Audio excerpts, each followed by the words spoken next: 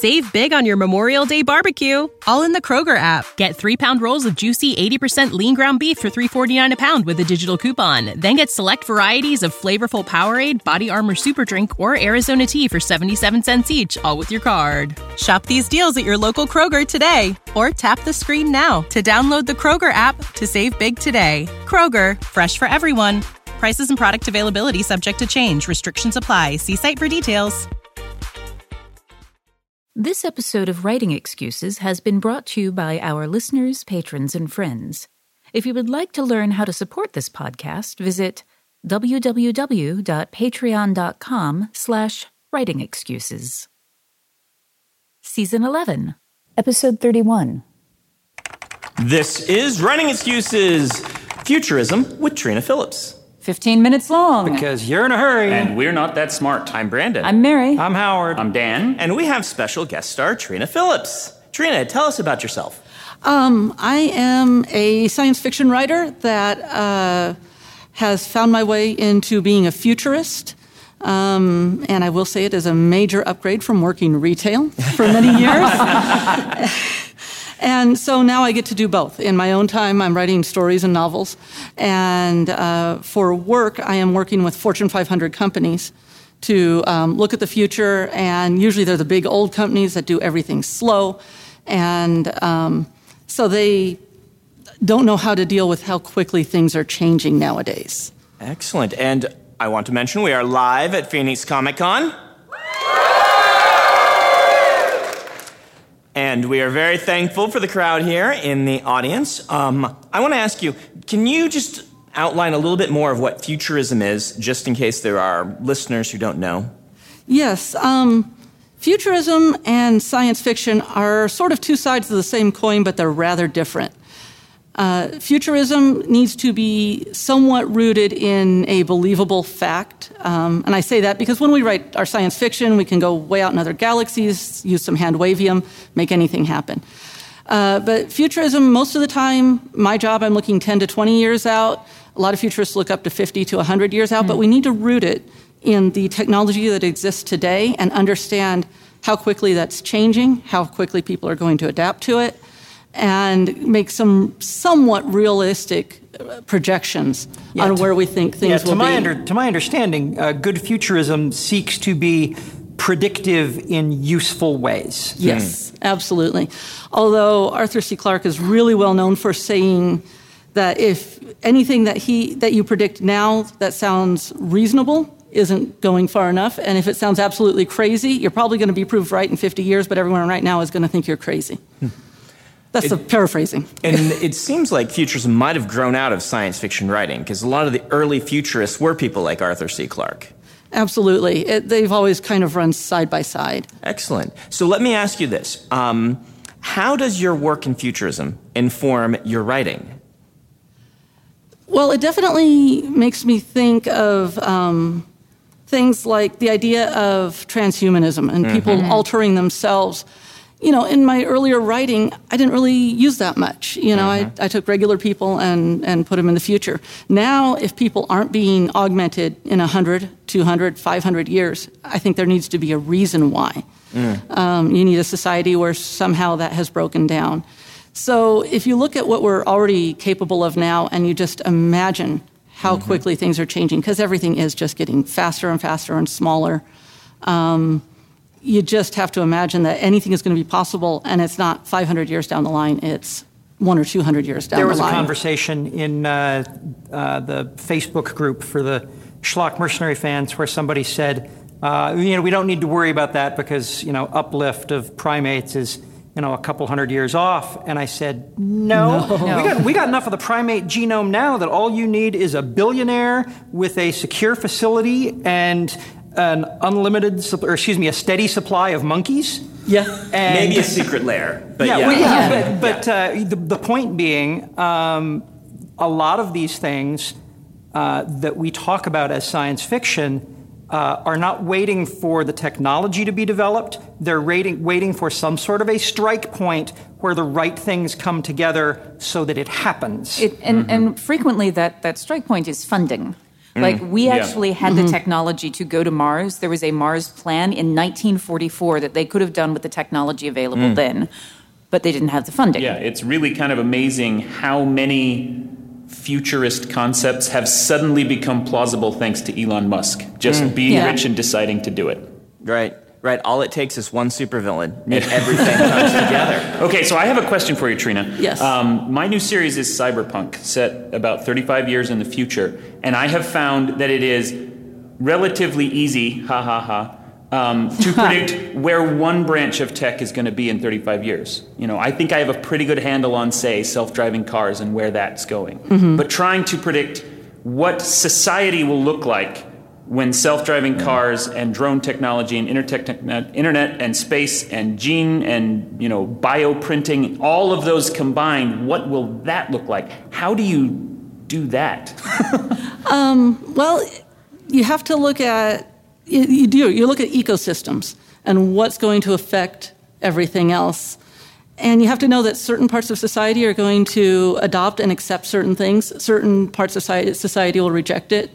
Things like countries that are, third world or behind where we are now, what are they going to look like in 30 years is going to be way different than what the more advanced countries are doing. And yet, they're still going to be far ahead of where we are now. Well, and what I found when I traveled to South Africa in '99 is that they had already leapfrogged us in the term of deployment of cellular tech, mobile tech, because they could not afford to lay down the wires.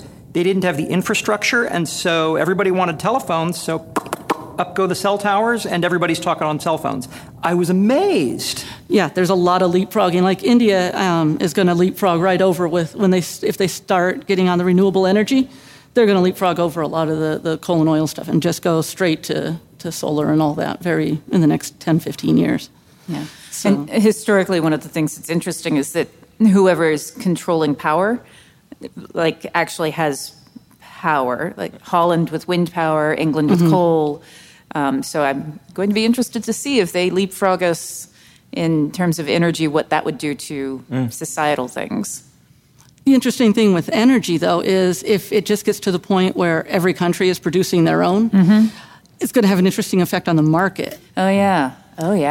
Because we can all produce our own. Yeah, I have a question for you that takes a slightly different direction. Are there certain strategies you have seen or that are in your discipline that have had better results for predicting the future as opposed to other strategies? Are there things that writers, perhaps our listeners, might be doing wrong if they want to be accurate, and ways they might have a better shot? I think the biggest thing I see, and we work with a lot of writers, freelance, and I think the biggest thing I see is that they're not thinking far enough ahead. They're not looking at they're looking at what we have now and thinking, when we say 10 years out, they're giving me something that's 2 years out. So you have to really just look at how quickly things are changing. And since so much technology is now in the hands of everyday people, things, gene splicing and all that is much more accessible than we would ever have thought it to be. Is there any discussion of AIs and the control problem and things like that, or is that just kind of not where your companies are looking? Well, we are working. We're creating Alexa apps and that sort of thing. That's one of the things we do. And so we're looking at AI. We're sort of assuming it's going to happen as far as preventing it from being the disaster of science that we see in all our science fiction movies. We aren't bending the right ears for that. We're trusting that someone else is handling that. That's, from what I understand, what everyone working in AI is saying, but... Save big on your Memorial Day barbecue, all in the Kroger app. Get 3-pound rolls of juicy 80% lean ground beef for $3.49 a pound with a digital coupon. Then get select varieties of flavorful Powerade, Body Armor Super Drink, or Arizona tea for 77 cents each, all with your card. Shop these deals at your local Kroger today, or tap the screen now to download the Kroger app to save big today. Kroger, fresh for everyone. Prices and product availability subject to change. Restrictions apply. See site for details. Let's go ahead and stop for our book of the week, which is actually The City of the Future, edited by you. Yes. Can you tell us a little bit about The City of the Future? we just put together the anthology. We decided on a theme of the city of the future between now and 2050. And we asked our writers to all contribute. And we got such a diverse mix of stories. We got stories all over the planet. We got stories where there were cities that were running themselves but had great personality. We had, third world countries that were just getting started with everything being connected. And a city where everything is always surveilled, and yet that made the people feel safe rather than, watched over in Big Brother. Interesting. So we got a really excellent selection, and this is a collection of short fiction with a futurist bent, trying to accurately predict what the city of the future would be like. Relatively, but I'll be honest, in this case, we asked our science fiction writers to just write science fiction. I have a story in there, and I did that because we give this to a lot of our clients, and if they're going to hire us, they should kind of know my abilities. Right. Normally, I know the editor doesn't put their own story in. Well, George always puts one in the George Martin anthology, so I think that there's precedent. But my story, I tried to bridge science fiction and futurism, but we didn't actually ask that of our authors. Okay, excellent. And where can the people get a copy of this? Honestly, you can get it on pretty much every electronic media, Barnes & Noble, everything else. It's also available in print. Amazon CreateSpace. Great. So it's every format. I see 2 hard copies here on the table and not 5. We have a whole backpack full of them. We have some for the audience too. Outstanding. I can't get everybody, but yes. And sorry, listeners that are not here with us. Yep. You can't see the huge smile on my face. They can all go buy copies. Yes. Now, you had something else when we were talking before that was really interesting to me. You talked about writing for companies in a corporate structure. And this is a little off topic, but I think it'd be really useful to our listeners to hear about how a writer like yourself, who's primarily a science fiction writer, ended up writing for Fortune 500 companies and what it's like to do writing for them. Yes, it is something very different. I started out freelancing for Sci Futures, and they liked my work enough, and I was local, and everything worked out great, so they ended up hiring me. And so Sci Futures is the company that provides the futurist... yes. We're actually a science fiction prototyping company. Okay. So the ideas that we come up with, we also have a tech side that can build them. Okay. So we kind of create things out of thin air. I'm so happy that that's a thing. I'm like, I want that job. And so part of what I do is I help, a lot of times, as I say, I work for big old companies, most often, not always, but we have to sometimes convince those big old companies that they need to do something more progressive, and they need to move faster, and they need to be thinking ahead. And part of what I do is I help in the storytelling make that a much more palatable thing as to why they should spend all this money on doing these projects. I don't mean that in a sleazy salesperson kind of way. I'm trying to show why these technologies will benefit people as well as their company, but why they're a good thing to move toward. So if I'm understanding correctly, does this mean that, like, say a huge financing company comes to you and you want to teach them the value of some particular technology, and so you write a story that uses it? Yes. And that kind of normalizes it and helps them see it functioning? Yes. That is so cool. That is amazing. I'm actually judging a similar contest for, it's called Futurescapes, and it's designed to come up with cities that are accessible in a way that is understood. You know, we all understand the power of narrative, and it's to go to mayors in different American cities. You know, when I worked at Novell, we did what we called contextual inquiries, which is where we would watch users do the things that they tried to do during a day and then try to communicate this back to engineering. And it always broke down because we tried to describe what they were doing to the engineers instead of doing what you do, which is storifying it so that the engineer has a narrative that they can picture. And I've had the good fortune also, we've worked in graphic novel format, we've done animatics, short films, and so I get to explore all these different media. Why is this not my job already? I know. I'm like, this is the coolest thing. It is. It's absolutely awesome. And there is kind of, my boss likes to call it a healthy tension. I'll call it a slightly frustrating tension between pure creativity and corporate needs. Yep. And it's not that frustrating, but sometimes it's like, oh, the story is great, but they want to put in all these things that slow it down a little bit and all that, or change it. And the first year, there was a lot of back and forth, and they had to learn that, no, you can't have a story do everything in 12 graphic novel pages. Yeah. And then I had to learn where it's like, okay, well, that's what the customer wants, and so we got to get it in. Okay, so I really want to ask, and maybe you're under like a non-disclosure, and so you can't answer this question. Could you give us a specific example of something you've taught to a company this way? Well, I'll give you a couple company names. Okay. We've worked with Ford and Crayola and Hershey's, and Lowe's and General Mills, and I will say that Ford and Hershey's, I have specifically seen things get to market that we worked with them on. Cool. Some 3D printing of candy.